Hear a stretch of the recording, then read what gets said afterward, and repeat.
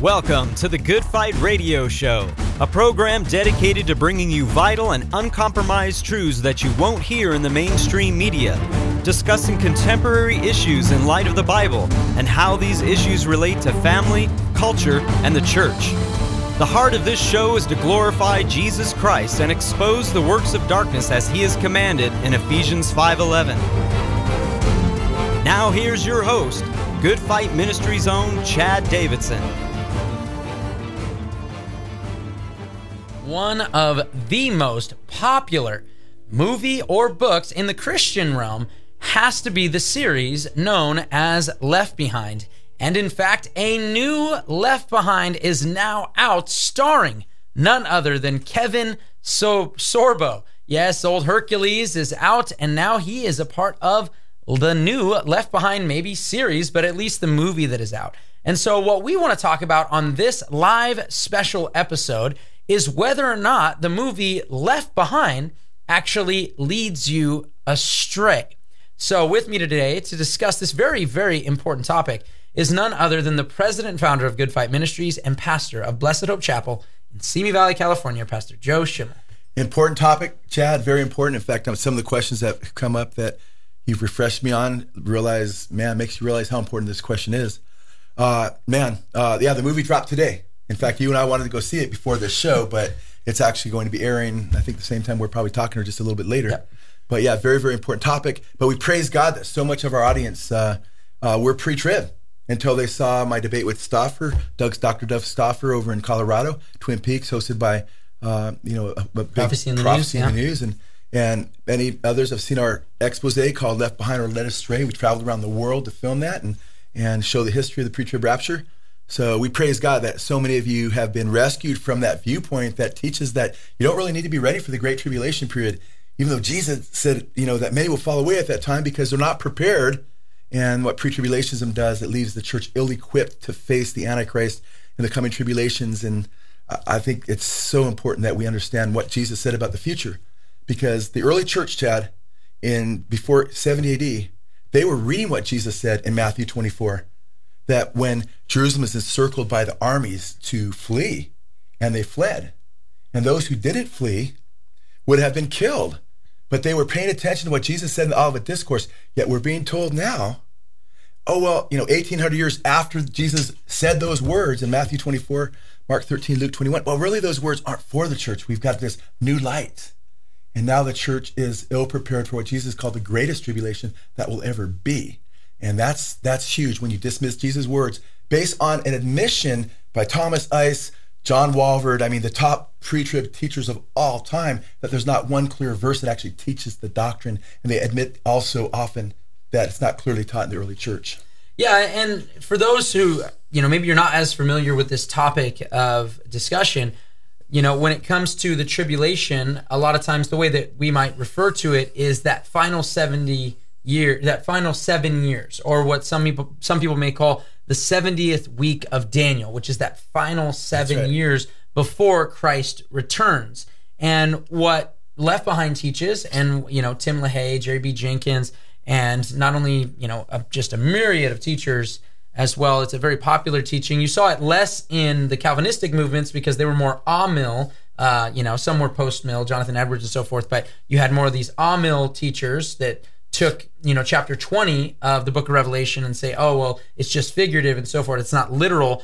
And you had that in the Presbyterian movement and so forth. But then, places like right next to us, you have Grace Seminary right here in Southern California with John MacArthur, and you have Dallas Theological Seminary. And these are dispensational seminaries that do teach a pre-tribulation rapture. That's right. And so that would mean that Jesus raptures, harpazo, as it talks about in the scriptures. He raptures the church 7 years prior to the second coming of Jesus Christ. So you have two second comings, really, or a second and a third coming. That the second time Jesus comes from heaven, and the third time he comes from heaven, which the Bible doesn't teach. Exactly. And so one of the things, I guess, that we want to convey is, why do we talk about this? Why is this important? And also say that the most important thing is that we get everything as it reflects from Scripture. And what do the Scriptures ultimately teach on this subject? And Joe, before I get into some of the comments, because we posted about this on Monday, and we got a lot of comments, some of them very loving, some of them in disagreement, a lot of them in agreement. And Joe, we had a number of people say, hey,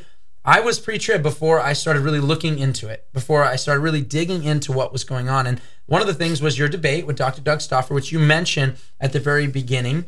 And that debate, a lot of people were like, whoa, when the evidence was put up, we realized, wait a second, it is not. I mean, there's no substantial evidence. There is no clear verse. And Joe, you might mention what we went out and did out in Southern California here at a Christian concert, because we were asking a question that, by the way, you can go to our Instagram page right now. I asked the question over and over again to people who are there debating for one clear text, Joe. I just said one clear text that places the rapture 7 years prior to the second coming of Christ. I think in our booth we had like a $10,000 offer for just one clear verse, just one, that teaches the pre-trib rapture. Because if you're going to tell people you don't have to go through this time that Jesus warned all about and gave the book of Revelation about to the church, by the way, it's addressed to the church. You better have more than a verse. They don't have a verse, they admit. And yeah, and Chad, in fact, you know what, you're doing really well. What happened there when the people tried to find a verse? Well, you know what? I will tell you, it was actually a very sweet time with a lot of conversations. Yeah, it was really nice. A lot of those conversations were really, really awesome. They were brothers or sisters in Christ. And we asked a question, they go, yeah, I can't really think of one. And some people really made an attempt. They were strong pre-tribbers, but wait, yeah, that's right, there's no verses. Strong pre-tribbers, but there was one guy who came with his son. And when he came up, this was the one that stuck out to me the most. When he came up, you asked him that question. And we would ask them other Bible questions as well and give them money for answering those Bible questions, you know, and so forth. But when we got to that question, one guy was really upset because he could not come up with an answer. He was so upset that he was threatening to sue us if we played that video anywhere. And so we didn't. We didn't play that video. He had already agreed to be on video and answer Bible questions, but it would have embarrassed me to see if the judge was a Christian and said, actually, you have no evidence that there's a pre-trib verse, buddy. But go on. No, well, he definitely didn't. He admitted he didn't have it at the end. Yeah, he and sadly enough, you know, there was even some dishonesty there because he walked by to another booth and he said, hey, this guy says he has a verse. And it was somebody we'd already talked to, and he's, oh, no, I don't. But it was one of those situations that when it comes to any scripture, to get angry because you don't have the material, it's one thing to say, hey, I haven't studied it enough. It's another thing to say, oh, we got it, and then you give the text, and it's just not there. And what we found was that admission was made, and if you watch the video, Left Behind or Led Astray, examining the origins of the pre-tribulation rapture, one of the things that Joe does, he goes all the way, you went all the way over to Scotland. That's one of the only trips I haven't been on since I've been a part of Good Fight. You went over to Scotland, you were in the UK, you went to, I believe, one of the earliest pre-trib brethren, kind of where it started even, in terms of John Nelson Darby and the brethren, and you questioned him, and you said, hey, do you have a verse? And he didn't have a verse either. Yeah. And it was really just interesting to see all this, and we say all this because, hey, you know what? Praise God. There's at least we're talking about it. You know, anything that can give us a chance to bring up the Lord Jesus Christ and actually take every thought captive, any speculation brought up against the knowledge of God, bring it captive to the obedience of Christ. And when we can take scriptures and do this and examine this topic, it's important. And I think people can be edified and not push this to the side. Oh, it's a secondary issue, so it doesn't matter. Joe, one of the reasons that we talk about this is because Jesus talked about it a lot, and he warned about being deceived on the subject. And so that's a huge thing, Joe. And I wanted to read some of the reaction because you do get a lot of theories. And one of them was this, Joe. Why don't we just believe what the Bible says? Yeah. Jesus is coming back a second time after the tribulation, as he said, right? And why don't we just believe what the scriptures say and try to come up with all these theories to get out of suffering for Jesus? Yeah, no, amen. And especially, you know, when you see the suffering of our brethren all over the world, something that Paul used as an encouragement. The United States and Australia, New Zealand, these are anomalies on the map of world history when it comes to not having to suffer for the gospel. Much of the world is suffering for Christ already. Amen. And that is a huge thing for us because that really is, even Peter, and Paul does the same thing. You know, when he's encouraging the brethren about things that are going on, the persecution that are going on, he reminds them of the suffering of their brethren all over the world. Amen. And sometimes that brings us to a right mentality and gets our hearts corrected. But Joe, we had just posted that we were going to talk about this. Does Left Behind lead you astray? Didn't post anything with it. And here's one comment by somebody on our Instagram page. And he said this. He said, you guys will be left behind. The mystery shown to Apostle Paul is real. So, Joe, he has a new theory that I haven't seen.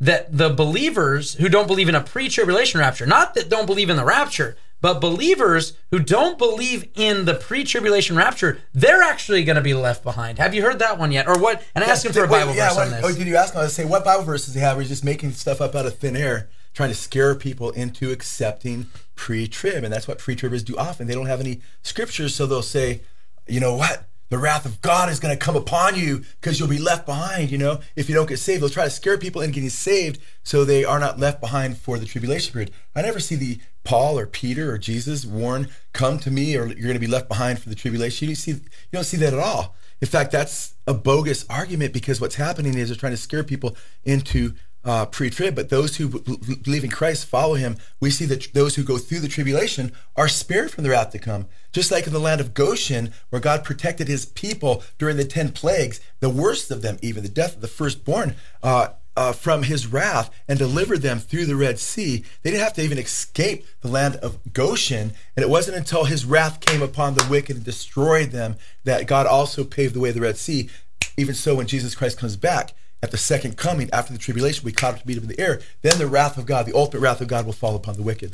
Amen. And this is one of the things that I have to say, since, because I think when Left Behind and Led Astray was coming out, I had been working at the ministry, answering emails and so forth. Real quick, you guys, if you have not seen Left Behind or Led Astray, you need to see it. If you haven't seen my debate with Doug Stauffer, you need to see it. You can find the Doug Stauffer debate on YouTube. Yeah, in fact, I'll put it in the comment section here when I pass it back to you for comment, so you guys will have some time here to hopefully check that out. I'll put a link in the description, both for the DVD. There's also a ton of clips that we have right here on the YouTube channel. Make sure you're subscribed. Make sure you click like on this video. It always boosts it up to more people see it. Leave a comment. Let us know you're being encouraged, hopefully, and we'll leave that. But Joe, I have to say, one of the more, I guess, heartbreaking things was seeing the reaction of people. Some of the argumentation from the other side. Why are you being divisive? And it's like, well, did you think it was divisive that you've been doing conferences for 30 years where the entire time it's a pre-trib conference? But because we're trying to show you, hey, this hasn't been taught in the church for 1,800 years, and now you're putting it up, and now we're the ones being divisive by saying, hey, this is what seemingly the church believed, and they didn't believe what you're teaching, but we're the ones being divisive. And we've always said this is an in-house debate with our brothers and sisters in Christ. And seeing the reaction, and Joe, I bring this up before I read one comment, which I found really kind of heinous, honestly. It was the reaction of one woman specifically when you had done shows on her show regarding the emergent church, this emerging church, and so forth, warning against the emergent church movement on the video, this emerging church. And she loved that. Everything was really exciting. And then when Left Behind or Led Astray came out, she actually called you a fool. I mean, something that Jesus said, you're in danger of hellfire, calling people fools. And so that was really disheartening to me, because it's like, hey, we can have a very, very fiery debate. And I don't mind doing that. You don't mind doing it, obviously. You've done it publicly. But to get to a place where you start name-calling, I mean, one, I think it usually shows the weakness of your argumentation, just being honest. Mm-hmm. And it really, it shows no fruit of the Spirit. Not one of them. That's not love. That's not joy. That's not peace. That's not patience. That's not kindness. No goodness. No faithfulness. No gentleness. No self-control. No self-control. Yeah, this same teacher, Chad, the same lady who teaches. Who was promoting this movie today, just so you know that. Right, on her exactly. page. And she's one of the top pre-trib teachers, and a woman teacher teaching all over the place. And what's interesting is she has the most popular Bible prophecy conference in the nation. And I thought it was interesting that what she got upset about was I pointed out that Tim LaHaye said if the rapture isn't pre-trib, then it's not the blessed hope, it's the blasted hope. The hope gets destroyed. And I quoted him saying, look, it's not pre-trib. And since he agrees that hope will be blasted for pre-tribbers, not for us, because the Bible says in Romans chapter 5, tribulation produces hope. So if you're trusting what Jesus said, and Jesus said when you see these signs, when he's talking to his disciples, the apostles, right, of the early church, when you see these tribulation signs, look up, your redemption draws nigh. So for us, our hope will increase. Jesus said when you see the abomination of desolation, let those who are in Judea flee to the mountains. So we have these signs that he's talking to Peter, James, John, and Andrew, according to Mark 13, in the introductory verses to the Olivet Discourse there. So they will cause our hope to grow. But if you believe, well, we're not going to go through the tribulation because Jesus promised that we won't go through it. And then all of a sudden you go through it. you could very easily come to the conclusion Jesus broke his promises. In fact, that's what Tim LaHaye says. Then we have a blasted hope. No, guess what? If you're not looking at Jesus and not realizing that the early church considered it an honor, Acts chapter 4 and 5, when they were beaten for preaching the gospel, and they said they said, let's go right back in the city where they got beaten because of preaching the gospel. They said better to fear God and obey God than men.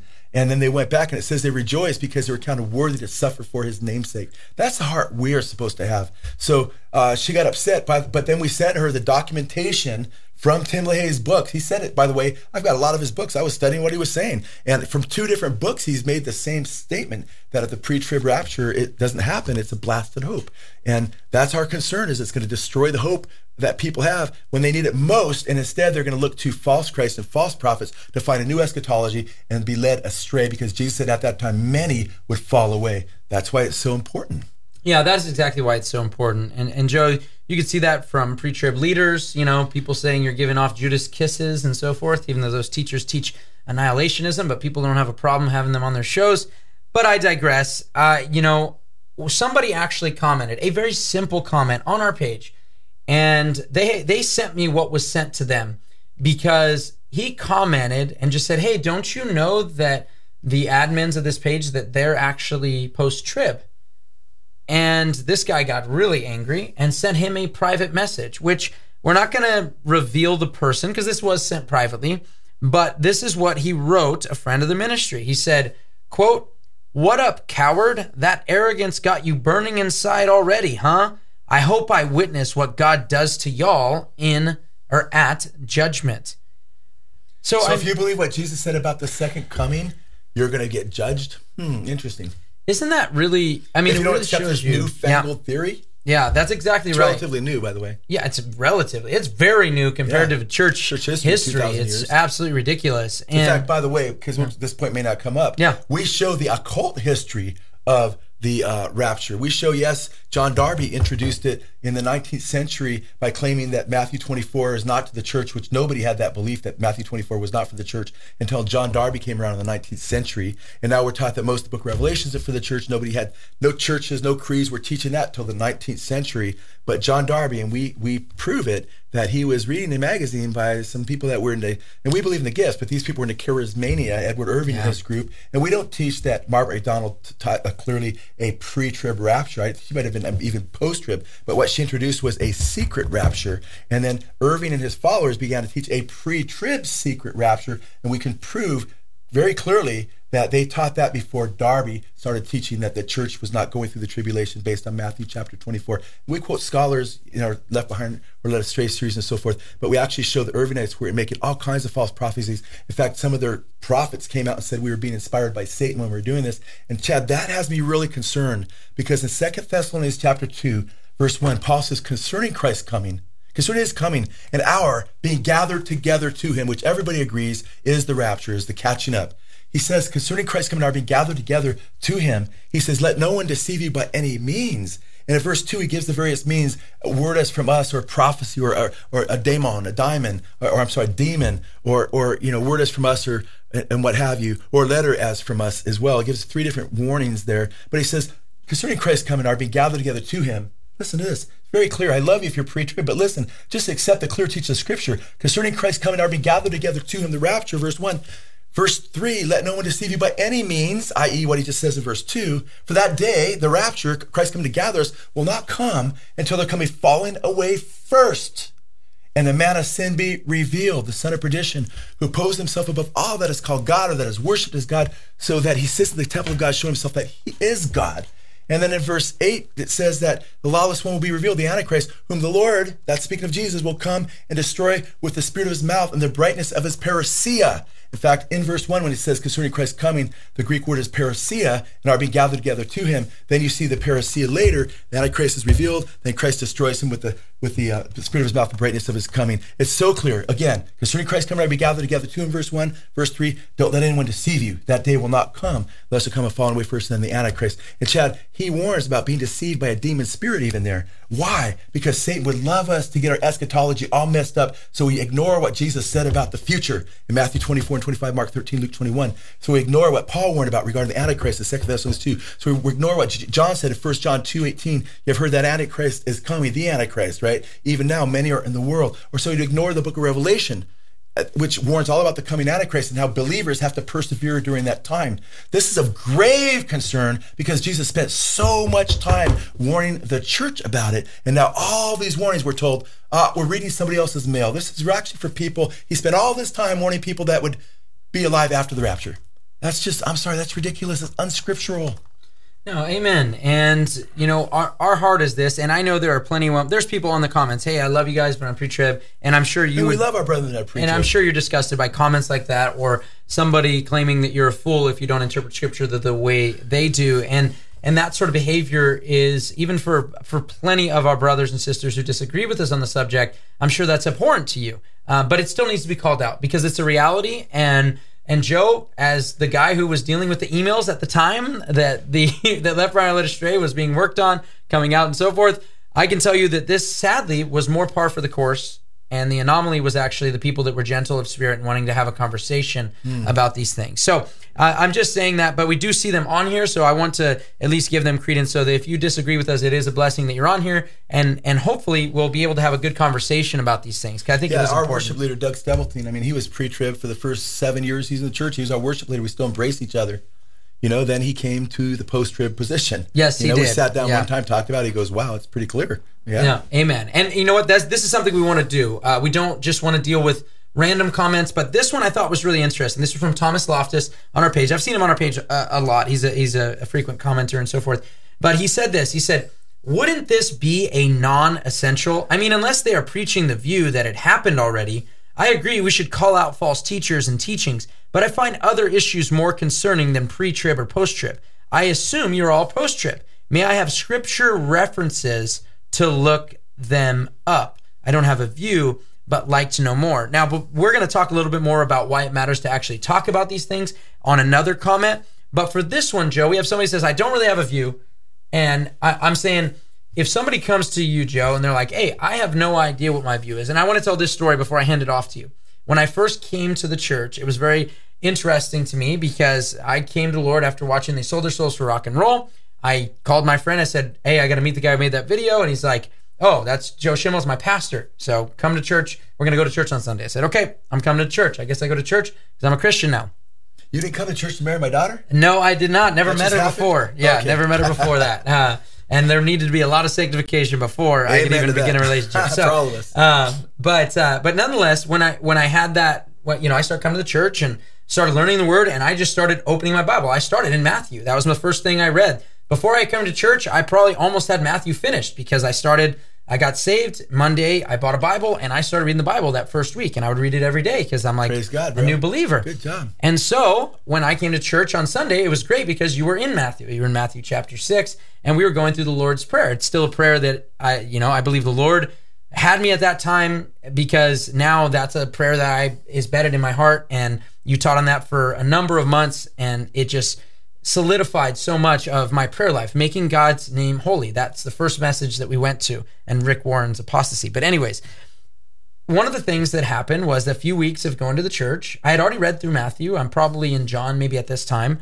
Robert Severn, the late great Robert Severn. He was an awesome brother in the Lord.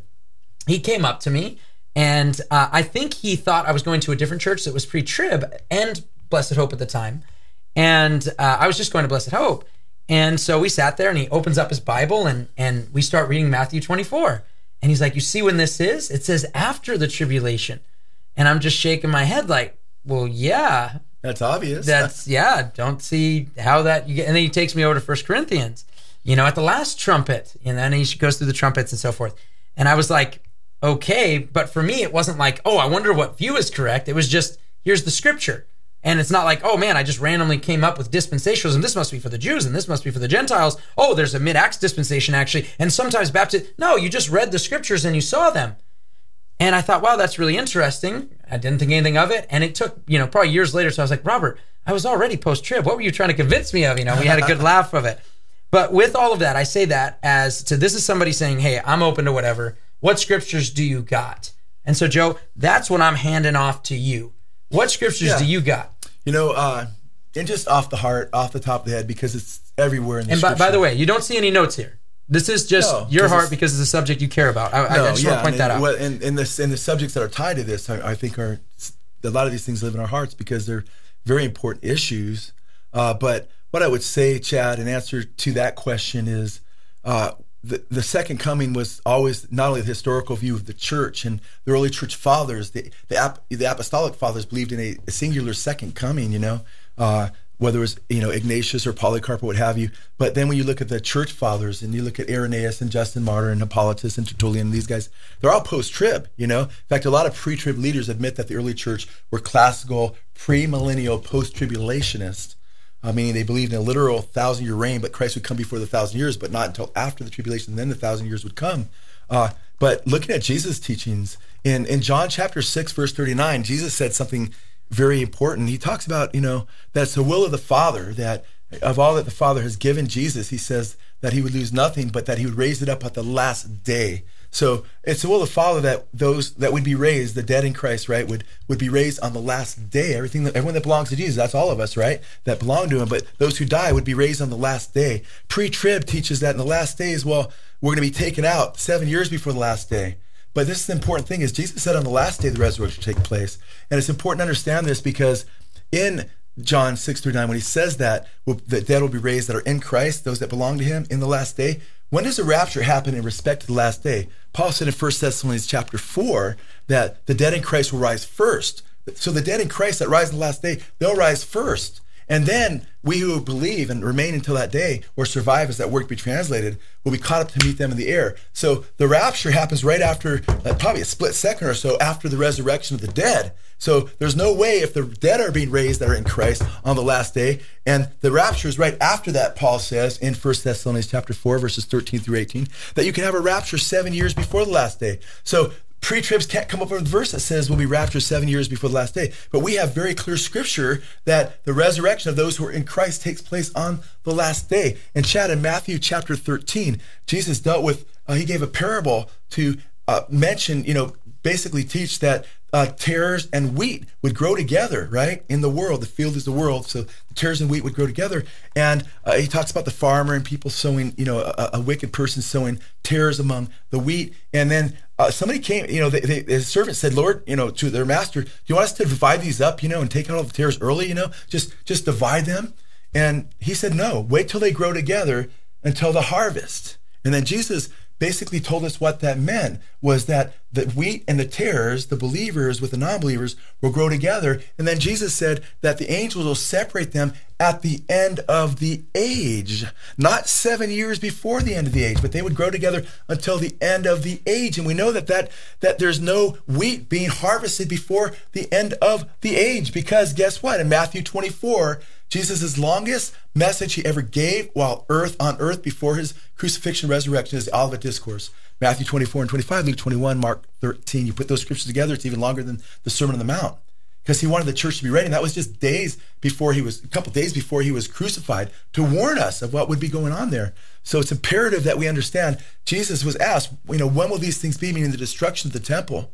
And what will be the sign of your coming and the end of the age? Now, keep in mind, the harvest of the wheat doesn't happen until the end of the age. And then he brings them through the years, the time period, the tribulation period that precedes the very end of the age. And nowhere does he tell them that there's a rapture for them. He tells his apostle with a personal pronoun you. When you see these things, these tribulation events, the personal plural pronoun, Peter, James, John, Andrew, the apostles of the early church. And Jesus had already introduced that they would be leading the church in Matthew chapter 18, talked about bringing a wicked person that refused to repent before the church, right? And a couple chapters before that, chapter 16, verse 18, Peter says, Jesus said to Peter, upon this rock, speaking of Peter's confession that Jesus is the Christ, upon Jesus, I'll build my church, the gates of hell will not prevail against it. So they understood that they were going to be leading the church as apostles. He tells them, when you see the abomination of desolation, when you, then he brings them to the end of the tribulation. But guess what he says? when these tribulation needs, birth pains take place, the end is not yet. That's not the end of the age. Pre-tribbers think, oh, there's a rapture right there when the tribulation starts. He says the end's not yet. Don't be alarmed. You're going to go through these things, he tells them. He tells them not to fall away because many will fall away. He says, he that endures to the end will be saved. And Thomas, that's one reason, not to get to the next question too fast, but that's one reason this is important, because many are going to fall away because they're not ready to suffer through this, and only those who endure to the end will be saved, verse 13. But then in verse 14, Chad, he's saying this, he says this to him, then the gospel of the kingdom will be preached in all the world, as to all the nations, then the end will come. So it's through the tribulation period that we finish up, or we seek to finish the Great Commission, because guess what? That harvest of the wheat and the tares is not ripe. That harvest is not ripe until the end of the age. And then we get to the end of the age, verses 29 through 31. Jesus says immediately after the tribulation, not before, not in the middle, but after the tribulation, not 3/4 of the way through. After the tribulation of those days, the sun will be dark, and the moon will not give its light, and the powers of the heavens will be shaken. They shall see the Son of the Man come in the clouds of heaven with great glory. There'll be the sound of this trumpet, right? And by the way, when Paul says we'll be raised, somebody read there said, well, deal with it. Paul said it's a mystery. Well, yeah, Paul says, behold, I tell you a mystery. We shall not all sleep. We shall all be changed in the twinkling of an eye at the last trumpet. Well, guess what? There's no trumpets before that would qualify the rapture, because they wouldn't be the last trumpet. And this last trumpet happens, Jesus said, immediately after the tribulation. Pre-tribs want the last day to be 7 years, want there to be a rapture 7 years before the last day. Jesus said, nuh-uh. They want there to be a rapture 7 years before the last trumpet. Nuh-uh. There it is in chapter 29, or chapter 24, verses 29 through 31. And by the way, when Paul said, and I'll get back to what Jesus is talking about there, when he says, behold, I tell you a mystery, you shall not sleep, and he talks about the rapture being at the last day, guess what? He says, the scripture will be fulfilled. He quotes a couple scriptures, and one that he quotes is right from the Old Testament in the book of Isaiah, chapter 25, 26, which we call the mini apocalypse, where Isaiah has the people of God going through the tribulation period, right? And then at the end of the tribulation, death is swallowed up in victory at the resurrection. And Isaiah scholars admit and acknowledge, yeah, this is at the end of the tribulation period. Well, guess what? Paul quotes that scripture from Isaiah about the end of the tribulation and says that's when the last trumpet's going to blow. That's at the end of the tribulation. Just look at do intertextual study. You'll see what he's talking about there. But by the way, Paul says at the last trumpet, chapter 24, verse 29, 31, the trumpet blows. There couldn't have been there can't be a last trumpet before that, or that wouldn't be the last trumpet. There wouldn't be another trumpet blowing. But that trumpet blows, that's the last trumpet, Chad. And this is what's amazing about this, is the gospel continue to get preached. That harvest will not take place, as Jesus said, and the separation of the wheat and tares will not take place until the end of the age. But Jesus says when they ask about the end of the age, when it will be, he says the end is not yet.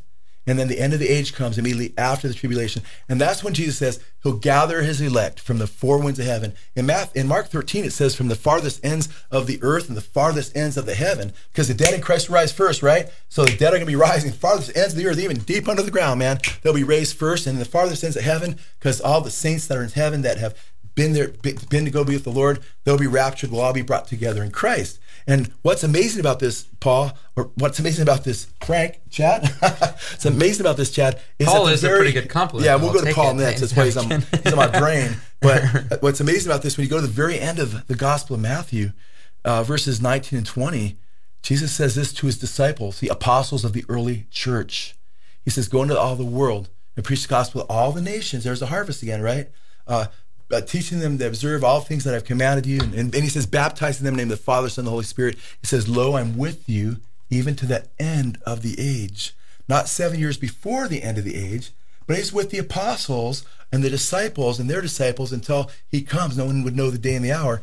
Until the end of the age, not rapture 7 years before the end of the age. So Thomas, this is very clear teaching. This is what the church had always believed. And when you look at Paul's teachings, we just looked at 1 Corinthians chapter 15, verses 50 through 54 or so. But if you look at Paul's teaching in 1 Thessalonians 4, 13 through 18, when we'll be caught up to meet the Lord in the air, the rapture, he goes on to say, but that day, we're not in darkness, that day should overtake us like a thief. Now, this is interesting. Where did Paul get this language? He uses the same language. I have over 80 parallels. Tony helped me put together a chart. I gave him these parallels between Jesus' teaching in Matthew 24, Mark 13, Luke 21, and Paul's teachings in 1 and 2 Thessalonians. Paul uses the same language, a lot of the same Greek words. He uses the same expressions that Jesus uses because he's talking about the same rapture, the same second coming. And Paul says, uses a thief coming. Well, guess what? That's what Jesus said. But Jesus used the coming of Jesus, or Jesus spoke of himself as coming like a thief right after he says he's coming immediately after the tribulation. Then he goes on to say he's coming like a thief, meaning, guess what? Not only may you be ready, but you're going to be destroyed, because if the man of the house, the wise man of the house, knew he was coming when the thief was coming, he would have boarded up his house. I mean, we got to be ready, because guess what? It's not a secret rapture. It's a rapture, but also destruction for the wicked. And that's why Paul says, right after he mentions being caught up to meet him in the air, that's why Paul says, Chad, and my brothers and sisters in Christ, my pre-trib brothers, I love you guys so much. Just want you to understand this. That's why Paul says that the world will be saying peace and safety, but sudden destruction will come upon them like a thief, right? Well, wait a minute. The pre-trib rapture is supposed to be no destruction. It's supposed to be caught up in the air. And then we whisked away and have a big party where our brothers and sisters are being slaughtered on the earth for 7 years. That's not what the Bible teaches. It says, when that day comes, Paul says, we're not in darkness, that day should overtake us like a thief, because we're children of light. And he warns them to remain children of light by not getting drunk with the drunkards and so forth, and being alert and being watchful, meaning live a life for Jesus. So it's interesting, Chad, when he talks about the rapture, he talks about it coming like a thief, and he talks about the wicked being destroyed, because it's not 7 years earlier, it's at the end of the age. And then I think the most important text, because it's so clear, is 2 Thessalonians 1 and 2, and I'll just handle them briefly because I started off with them. Yeah, they're and Chad just said they're his favorite, because in 2 Thessalonians chapter 1, Chad, he says in verses 6, 7, 8, and then even following, they're being persecuted. This is to the church. No one can deny he's talking to the church. And he says, rest from us from your persecutions. You're going to get rest. But you know what? He doesn't say you're going to get rest 7 years before the end of the age, 7 years before the last trumpet, 7 years before, the last day, or 7 years before the Lord comes back in his second coming with his mighty angels to destroy the wicked, which is what pre-tribs teaches 7 years earlier. He says, rest with us when? It's a time text. Tells us exactly when the rapture is, as far as not day and the hour, but in juxtaposition to the tribulation and the second coming.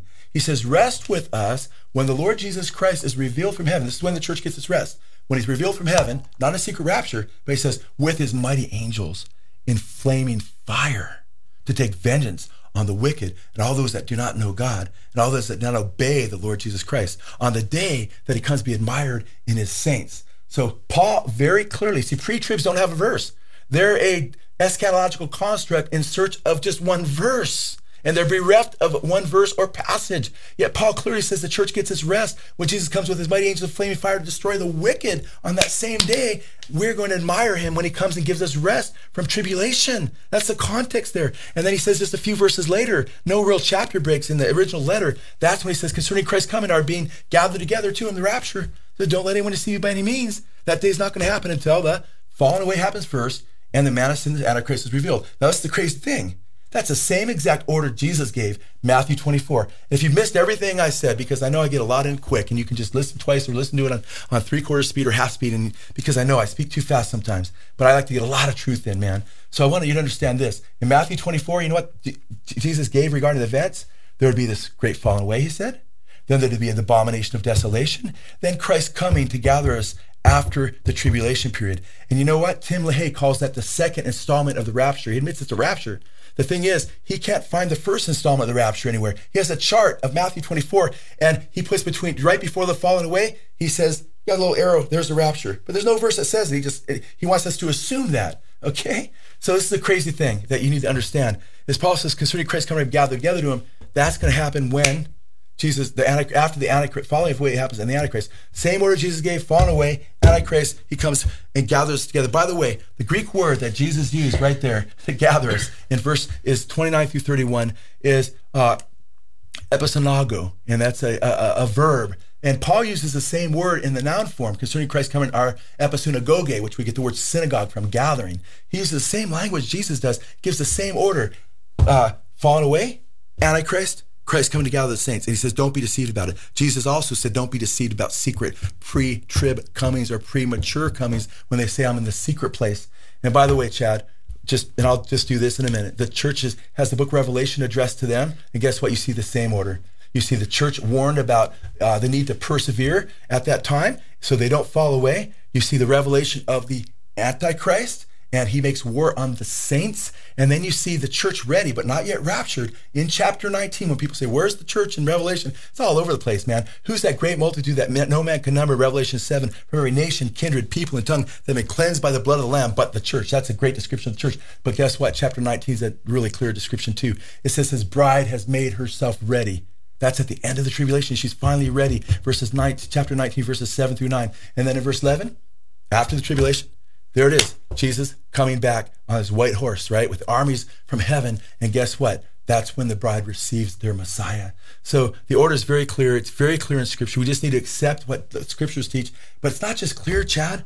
We're actually warned against a premature coming that would keep us ill-equipped to face the coming tribulation period in the Antichrist. And that's why it burns on our heart that people would know. And you may disagree with us, but you're going to have to say, hey, they're definitely sincere in their beliefs, and I need to listen to at least their arguments.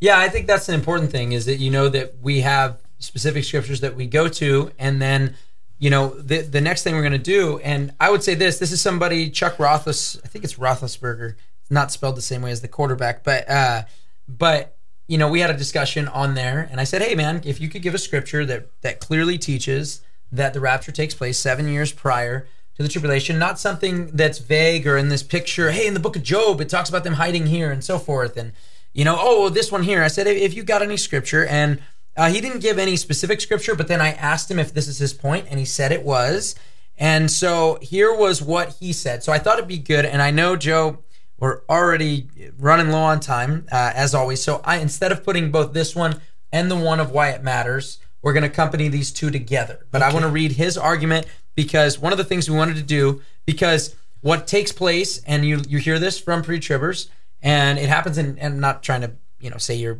like Muslims, but Muslims do this too, in the sense that they'll say things like, oh, you're always having to defend the Trinity, and that's all you're always doing is coming against, this, that, and the other of our arguments, but you're never putting anything positive out. So for the last 30 minutes, you've just been putting the positive case for the post-trib. Wow. Well, we only got 15 minutes left, so I'm thinking it was about that. I could go for 30 hours. Maybe not. On the subject if you guys want me to. And you did all of the book of Revelation in 1 hour, and you also did it over the course of 7 years, multiple times. So we could do that, but I thought this one can be answered pretty easily, actually. And one of the things he said, you actually touched on you've never seen this question, but he did mention something, excuse me, that you had mentioned just now with the book of Revelation, because I found it interesting. And here's what he said. He said, when I asked him that question, well, offhand, it would be that we are not destined unto wrath. The 7-year tribulation is literally the wrath of the Lamb. I did ask him regarding that part. I'm going to read the rest of the comment, but I did ask him regarding that part. I quoted 1 Thessalonians to him, and I said, are you saying that what this is saying, that we are not appointed to wrath, that God could not pour out his wrath there on the earth without hitting the believers? Is that what the case that you're making? And he did affirm that. So then we keep going, and he said, the harpazo, or catching away in the clouds, is also different than Christ returning and literally touching down on earth. Now, this is the argument that when he comes in the clouds, basically that's not really coming to earth because he's only on the clouds. That's kind of the argument, not a very good one, but either way, it makes way more sense. We're removed prior to his wrath, not to mention the complete, and this is what I talked about. You said it without even knowing this question was coming. The complete lack of direction for the church during that 7 years, which we just talked about all the direction. And by the way, the hyper-dispensationalist would argue that a lot of those letters where we're seeing all the perseverance stuff is actually not for us, but for the church one day that's going to be there during, I shouldn't say church for their purposes, but the tribulation saints, so-called. So many letters, and that's Doug Stauffer's view, so many of those letters that we read in our Sunday services to push forth love and good deeds from the pastoral ministry to the congregation, so many of those are actually for the tribulation saints and not us. So already there's some convolution there. Mm-hmm. But then he says, because they're removed in chapter 4, when the door is open, love you guys, just my views on removed. I love how they add, brother, I love you, man. Do not add to the scripture. It never says they're removed in chapter 4. Where does it say that in the text? Nowhere. That's exactly what I wanted to get to. Exegesis is getting out of the text what it says. Exegesis is reading your view into the text. Don't do that. It's dangerous because the book of Revelation warns not to add to the book. It's dangerous. Read Revelation 22, or take away 18 or 19. Or take away the church when that's not actually taking place. Yeah. And Joe, I want to hand off the main 2 points that I thought, and you got less than 10 minutes to do it. There's a few things there. So yeah, there's a few things there. But the main 2 points is the idea that the wrath is being poured out, therefore the church is not appointed to wrath, therefore the church cannot be here. Now that's an argument from silence, just as much as the church isn't there after chapter 3. Chapter 4, come up hither, and all of a sudden the church isn't there because, I don't know, when there's 7 letters written to 7 churches in a horseshoe. Okay, now you've just given 2 propositions. Yeah. So I'll answer those 2, and then we'll go some other things there too that we want to parse out, because I want to be diligent to answer whatever he says.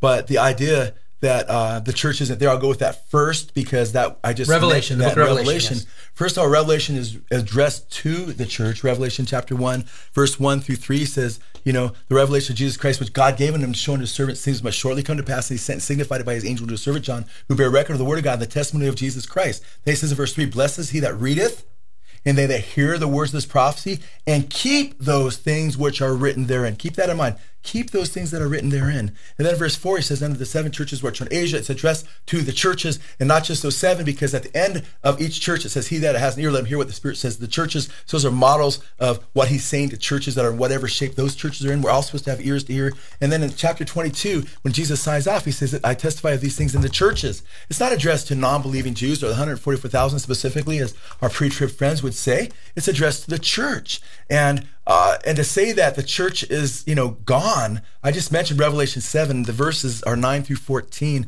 where Jesus addresses those who are in the tribulation, and they're from every nation, kindred, people, and tongue. And they've been cleansed, it says, by the blood of the Lamb. If I said to you, brothers and sisters, today, identify this group, and I talked about those guys that drive around in black and whites and have lights on their cars and so forth, you'd say, police officers. I say, yeah, that's what I was thinking. If I said, who does this identify on the earth today? People from every nation, kindred, people, and tongue that have been cleansed by the blood of Christ.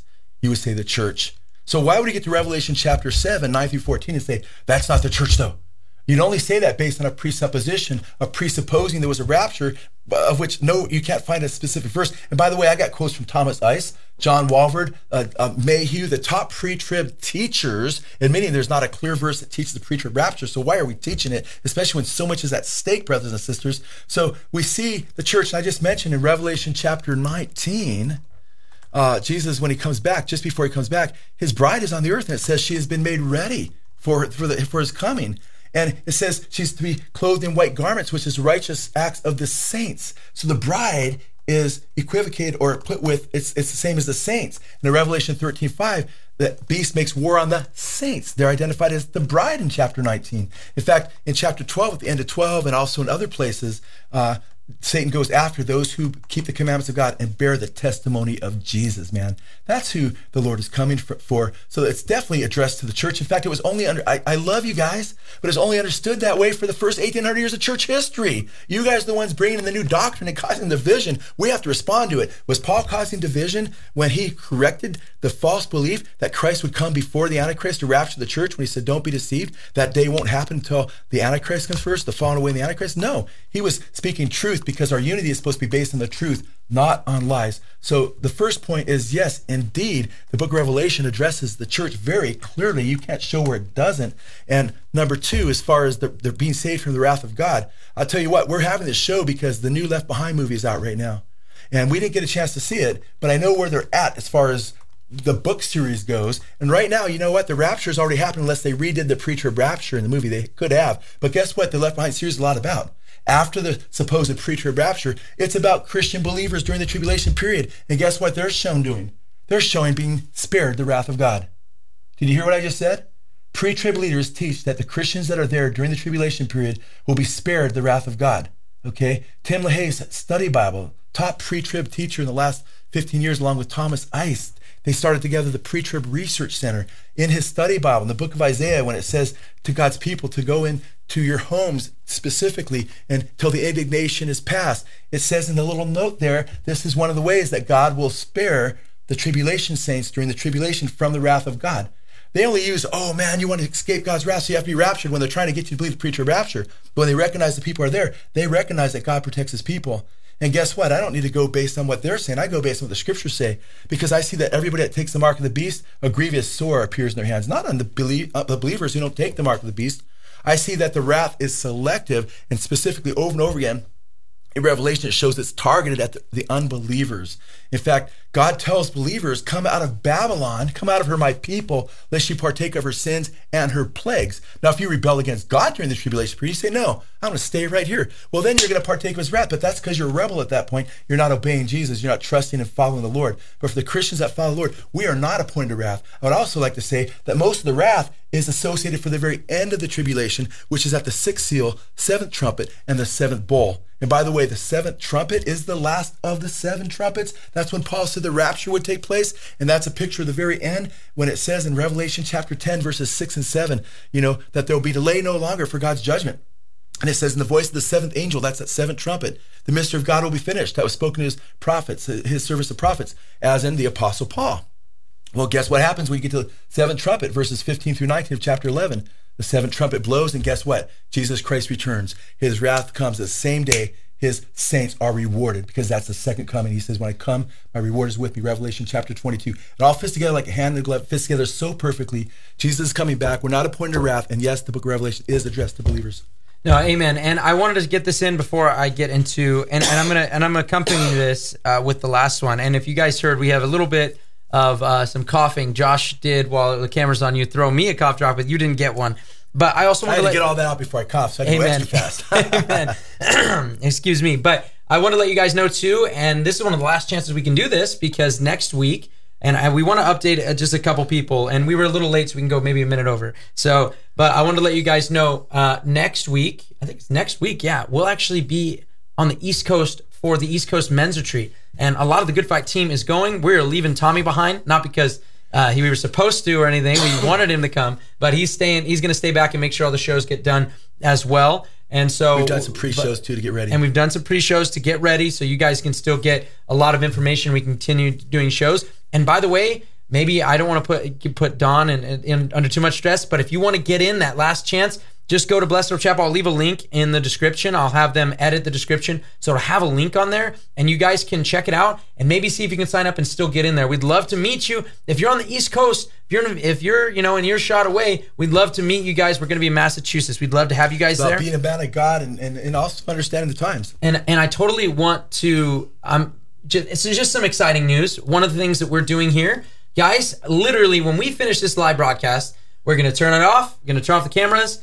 And we will be taking down this studio. This is a studio that, praise God, a lot of prayer went into it. And during COVID, we got to put a ton of work in. I probably shouldn't have said that. It's going to bring our views down. But during that whole those shenanigans, we got to put together this studio. We went and picked this stuff out. We built it with our own hands here. Everything you see here has been built with people that go to Blessed Hope Chapel, that are part of the church. But it's coming down. We're getting a new studio set built, a new desk and everything. So keep that in prayer, guys. It's a lot of work, but it's going to be a blessing. Actually, right outside the studio right now, the guy building the set is building it and waiting for us to finish this. So I wanted to hand that off because we do need to answer the question in about 2 minutes, Joe. Okay. And I wanted to give, because that's some exciting stuff. And I thank you guys because of your support, because of Patreon. .com, because you guys are on patreon.com, those who support, that's why we're able to redo this. We're so grateful for the help. That's why Tommy can be on full-time and Josh on full-time and still Tony on full-time. Much that we do, so we're very grateful. Exactly. And so we're excited, and it's not just something we put off on the side. We want you to know how much you guys are a blessing to us, and it literally is for the furtherment of the gospel. So of the gospel, so that we could preach as much as possible. So Joe, with all that, I'm still going to take 2 minutes, by the way, bro. Summarize. I know you will. Summarize, why it's important? Why it's important. And I mean, if you wanted to answer the harpazo thing, maybe just give some caveat there, or whatever it may be. But why is this topic important? Why don't we just say, oh, whatever, I'm pan-trib. As long as it pans out, everything's fine. And you guys shouldn't cause any division here, and we should never talk about this. Keep a lid on it and don't talk about it. Why shouldn't we do that? Okay, so you threw the harpazo thing in there. So, and I know go a couple minutes after, because we'll still be done within an hour, because we started, like you said, a little bit late. So I should answer the harpazo. Some of our pre-trib brothers and sisters say, hey, when Jesus comes, it says we'll meet him in the air. And they have Jesus being like a yo-yo. He comes down and it's midway in the air, then he goes back up. Why does he even have to come down at all then? Why didn't he just bring us up to heaven, right? Well, the scripture, when it uses the word meet, that will meet him in the air, that specific word is used in Matthew chapter 24 and 25, specifically 25, in the Olivet Discourse, when the bridesmaids go out and meet Jesus on his way to the wedding.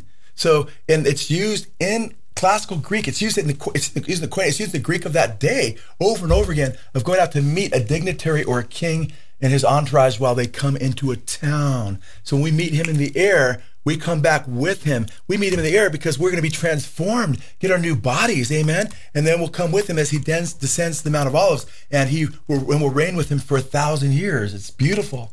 So it makes perfect sense that we go to meet him, because that was the picture that was being used, and that God in his providence used in history to show what his coming would be like. And often they would greet the one who was coming, and there would be all kinds of things that took place, like blast of a trumpet, everything else as the king came. And the word parousia, by the way, is used with kings coming, and those in the city going out to meet him and then coming back with him and bringing him back. We'll be coming back with Jesus. That's the second coming of Christ. And by the way, I'll just cover this really quickly, because I see that I got a few more minutes left, because we said we've got till 6:05, but I'll try to do this by 6:03, 6:04, just in case, is as far as many pre-tribs will say, well, they're different because the rapture is he comes for the saints. And the post-trib coming, the second coming, is different because he comes with the saints. And they try to make distinctions without a real difference. And what do I mean by that? Guess what? In 1 Thessalonians chapter 4, he comes with and for the saints at the same coming. It says he brings with him the dead who are in Christ, amen, as he comes for us. It's the same coming. So there's an artificial distinction being made, trying to get people to believe that there's two separate comings. The church never had believed that. So I encourage you not to believe it either. Why is it important? I think the best way to explain it, if I just have a few minutes, because there's a lot of different ways to explain the importance, but especially because Jesus said, I'm telling you these things ahead of time so you won't fall away regarding coming persecution. In other words, if he doesn't tell us ahead of time, we will fall away. And that was in John chapter 16, the first few verses there, that they're going to put you to death thinking they're doing God's service. And in Matthew 24, verses 24 and 25, Jesus said, false Christ and false prophets will arise, showing great signs and wonders, deceiving, if possible, the very elect. They're going to try to deceive, if possible, even the elect. And they said, behold, Jesus says, behold, I've warned you in advance. In other words, those warnings are given so we have a heads up so we're not deceived. If you take those warnings away, we're more likely to be deceived, we're more likely to fall. And guess what happens? Right at the beginning of the tribulation, when everybody thinks they're going to get raptured, a lot of the pre-tribbers, it says many will fall away just on time, just what Jesus was concerned about, because people are hiding the warnings that Jesus gave the church. And they're being told, oh, don't worry, the tribulation is for the Jews, and that's when God wants to punish the Jews again. And it's for the 144,000, they're going to finish preaching the gospel. And the preterists say, oh, don't worry, you don't have to go through tribulation. The preterists, not pre-tribs, but preterists. These are a lot of the Reformed people, and not just for Reformed people, it's spreading throughout the church. The tribulation already happened just before 70 AD, and Nero was the Antichrist. These are all lies that keep you ill-equipped to persevere during that time. Think about this. What if you had you're majoring in some subject and the final's coming up, and it's a big deal, man. You've got to pass that final, man, to get your grade and to graduate, right? To get your degree. And guess what? You're told by students, you're getting letters and stuff, hey, don't worry, the final's only for the Jews. We don't have to take the final. The teacher let us know, different teachers are telling us that final's not for you guys, it's just for the Jews. And guess what? There's 144,000 people in the class that will take the final for you. Don't worry about it. They'll take it for you. And others are calling you saying, don't worry. The final already happened at the beginning of the year. It already happened. A teacher named Nero gave the final. You just missed it, And then all of a sudden you're like getting convinced, man, I don't have to be ready for the final. Then you show up at school and you're told it's going to be a big vacation instead, a big party. Which pre-tribs say it'll be a party in heaven at that time as we watch our brothers get slaughtered on the planet Earth. And then you show up and there's the final. How will you do during that final? You'll fall flat on your face, man. You'll fail. It's critical that you take the exam and you go by the teaching that Jesus gave us ahead of time so we could pass should that time take place in our lifetimes. And that's why we earnestly say, yes, there is a final. If it happens in our lifetime, you are going to be there, and you better be ready. That means you better be in the book. You better be reading the book Revelation. You better be reading Matthew 24, 25, Mark 13, Luke 21, the book of Daniel, 2 Thessalonians chapter 1 and 2, chapter 4 and 5, and on and on and on. Stay in the book, man. Stay in the Word. And don't listen to these Johnny-come-lately people that are saying this isn't for you. This is new teaching. Even John Walvoord said it's a new light. No. What if it's new? It's not true. If it's true, it's because it's not new. We love you guys. Thank you guys, man. And you know what? Thank you for the comments. We had a poll up, Joe, just so you know. I wanted to make sure we got the numbers in. A number of people we asked, do you believe in a pre-trib rapture? 72% said no. So there were a ton of brothers and sisters on here that still believe in a pre-trib rapture, but they were on here, and hopefully you guys were encouraged. And think about what we said. for our monthly live stream. We still have 2 episodes a week for you guys. Make sure you're subscribed to the channel. If you feel so led, please come join us on our Patreon community as well, and you guys can continue to help us. God bless you guys. And we love you guys, and we'll see you here, there, or in the air. Praise God. Amen. You've been listening to the Good Fight Radio Show, brought to you by Good Fight Ministries. If you're blessed by this show and would like to partner with us, please consider visiting our Patreon page at patreon.com/goodfight. Or you can write to us at P.O. Box 2202, Simi Valley, California, 93062. Or call us toll-free at 1-866-JC-TRUTH. That's 1-866-528-7884. We hope you'll tune in next time on the Good Fight Radio Show.